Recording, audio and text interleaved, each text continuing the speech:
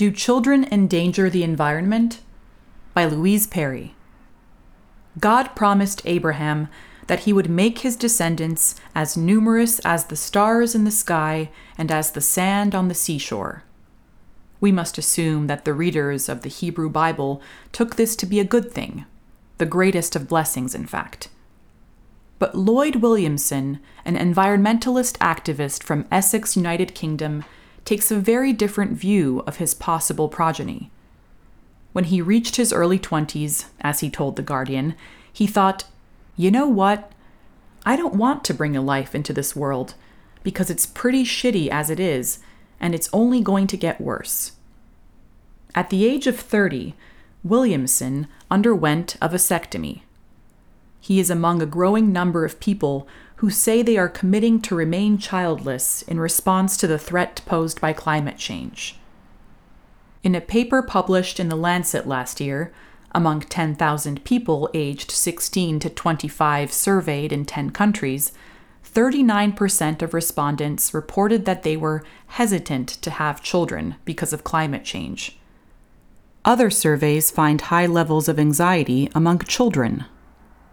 One conducted by the BBC in 2020 found that 20% of children aged 8 to 16 reported having had at least one nightmare about climate change.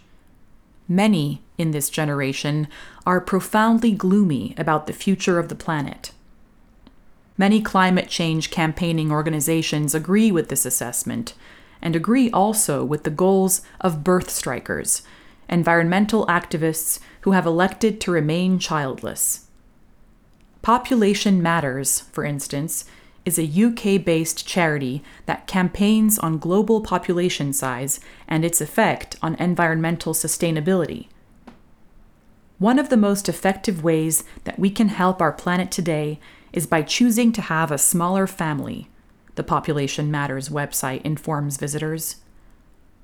With or without the interventions of activists, though, population growth is already waning worldwide.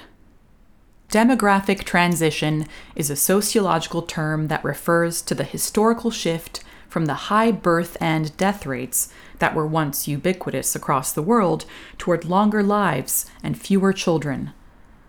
The first countries to experience the demographic transition were European, beginning in the 19th century, and it has now occurred everywhere, with the exception of some parts of sub-Saharan Africa. In the 1980s, two Dutch sociologists advanced a provocative hypothesis that many societies might be undergoing a second demographic transition that would lead to birth rates so low they would fall below replacement level. At the time, they were dismissed by their peers, but now their hypothesis has been vindicated. The world population is still growing, but only because of high birth rates in Africa, a temporary reprieve. In almost every other part of the world, the population is shrinking.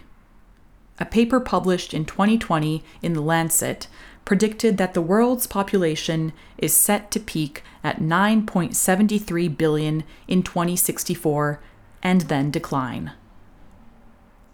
Experts are divided on exactly what is causing the second demographic transition. Brad Wilcox, a fellow at the Institute for Family Studies, describes a complex interplay of factors. There is an economic story behind falling fertility in the developed world, but there is a cultural story here as well. People who are more religious and conservative seem to have more of a motivation to have kids, and also less fear, including climate fear, whereas people on the left and secularists are more worried about having babies. Wilcox points out that while their climate fear is certainly sincere, it is not the only factor at play for those reluctant to have children. There is what sociologists term an elective affinity between environmentalism and other lifestyle factors that are known to lead to lower fertility, in particular, lack of religious faith. There is a very strong negative relationship between secularism and fertility, both for societies and for individuals. it seems that people who don't believe also tend to have fewer babies. Looking at data covering more than 50 countries and more than 80,000 people, sociologist Landon Schnabel of Cornell University found that across many countries, secular people have fewer children than religious people. The effect holds true for societies as well. In more secular countries, even religious people tend to have fewer children than their co-religionists in less secular countries, though they tend to have more than their secular compatriots. Social mores are powerful, but faith can, it seems, push back against them. Such studies suggest that there is an important spiritual component to the crisis in which we find ourselves. To be sure, there is a real environmental problem that urgently deserves our attention and action. Yet there is also a problem of faith, and it is expressed most clearly in the divisions within the environmentalist movement. The writer and futurist Alex Steffen describes 3 categories of environmentalist: light greens, who encourage lifestyle changes at the individual level; dark greens, who believe that environmental destruction is an inevitable consequence of industrialized capitalism and therefore work towards radical political change; and bright greens, who see an answer in technological innovation. It is the dark greens and the bright greens who are most at odds over the issue of population reduction. From one angle, the dispute is an empirical one. Could new technology plausibly have a large enough impact to avert climate catastrophe? The American economist Eli Dourado is among those who believe it could. The writing is on the wall, he tells me. By the time the decade is out, the majority of cars being sold are going to be electric. Almost zero carbon transport is on the way. New technologies are coming online, like geothermal, which is likely to be very big in about 10 years or so. The potential there is enormous. Not just lower cost and lower emissions, but a greater abundance of energy than ever before. Techno-optimists like Dourado understand climate change to be a technical problem, readily solvable with enough investment. This could come from governments, or it could come from private companies. The billionaire entrepreneur Elon Musk is currently running a competition to find the most effective solutions for pulling carbon dioxide directly from the atmosphere or oceans and sequestering it durably and sustainably. The winner will be awarded $100 million, the largest incentive prize in history. Musk, who has 9 children, is resolutely against the birth strike movement, telling the audience at a Wall Street Journal event in December 2021 that if people don't have more children, civilization is going to crumble. Mark my words. Light greens vary in their sensibilities, but tend toward a less technologically bombastic approach. They often advocate change driven by personal choice, to cycle rather than drive, to take up various green practices. Some light greens seek society-wide commitments to live less wastefully, to live with natural systems rather than seeking to overcome them. They sometimes see in Musk-style technology its own temptation toward excess. Other environmentalists are skeptical of the idea that technological innovation, personal choice, or renewed cultural interest in and commitment to sustainable agriculture alone will avert climate catastrophe. Anna Hughes is the director of Flight Free, a British organization that campaigns to inform people of the climate impact of aviation and inspire them to travel by other means. She has also personally resolved not to have children, a decision she reached in her early 20s, partly in recognition of the environmental impact of population growth. I ask Hughes for her view of the Bright Green Environmentalist project. Sure, we can try to technologize our way out of this, but we cannot just keep adding to our number because regardless of how much we reduce our emissions, if we keep on growing, then our emissions will keep going up. It's simple maths. So we have to talk about the population question.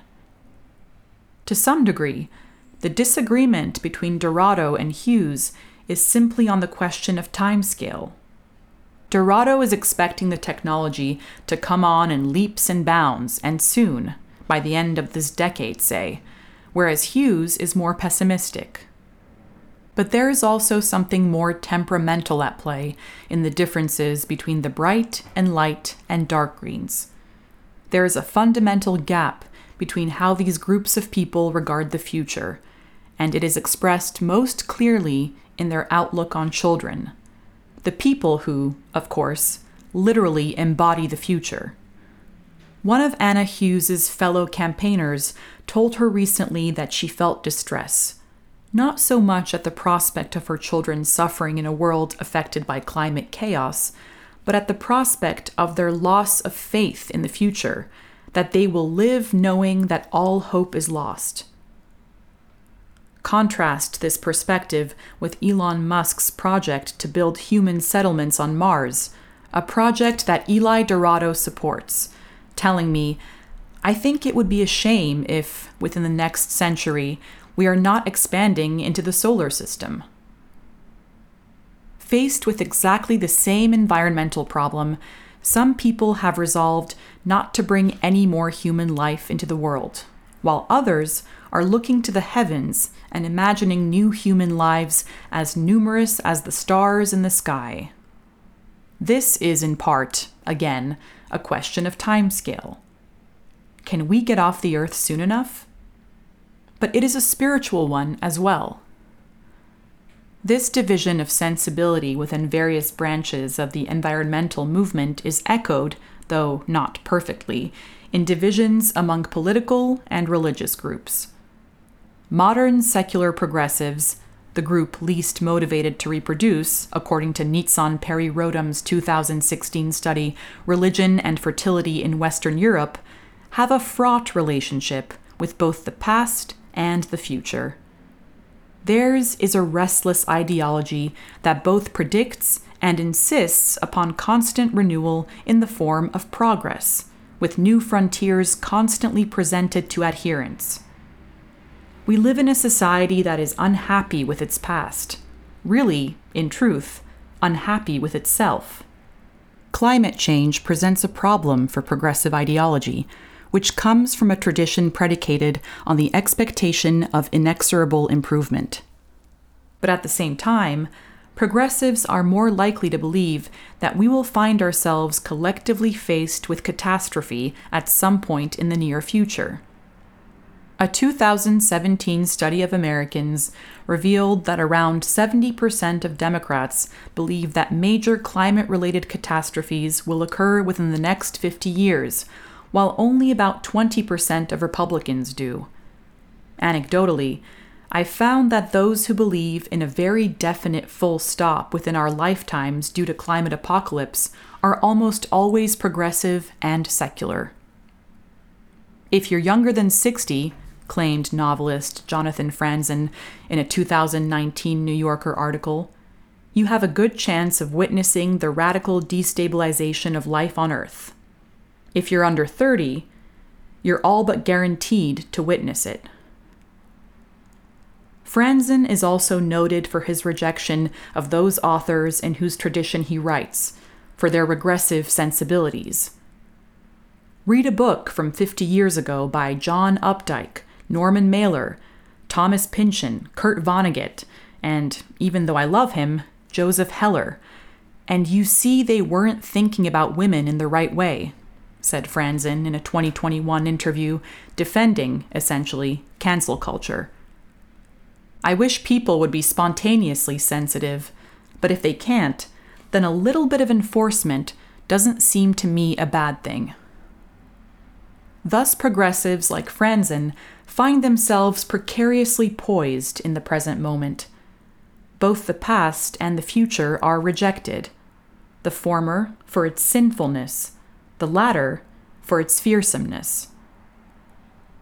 In 1968, The Population Bomb, a book written by Stanford University professor Paul R. Ehrlich and his wife, Anne Ehrlich, predicted catastrophe as a consequence of uncontrolled population growth, with hundreds of millions of people set to starve to death in famines that would occur during the 1970s and 1980s.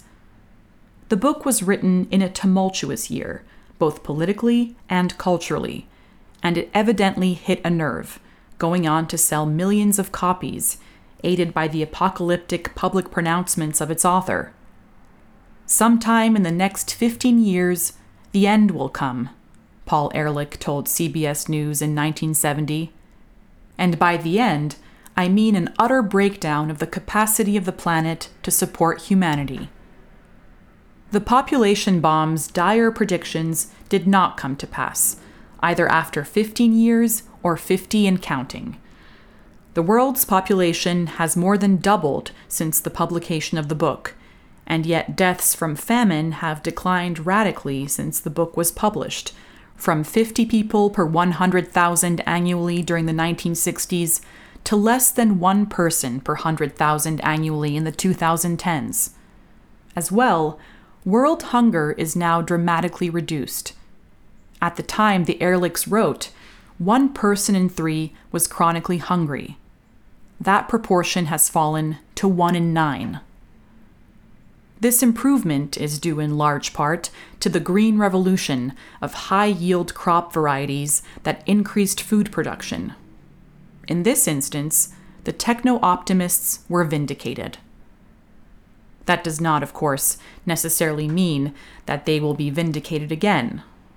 But the mistakes of the population bomb reveal something important about how a febrile historical moment can lend itself to widespread panic about the future.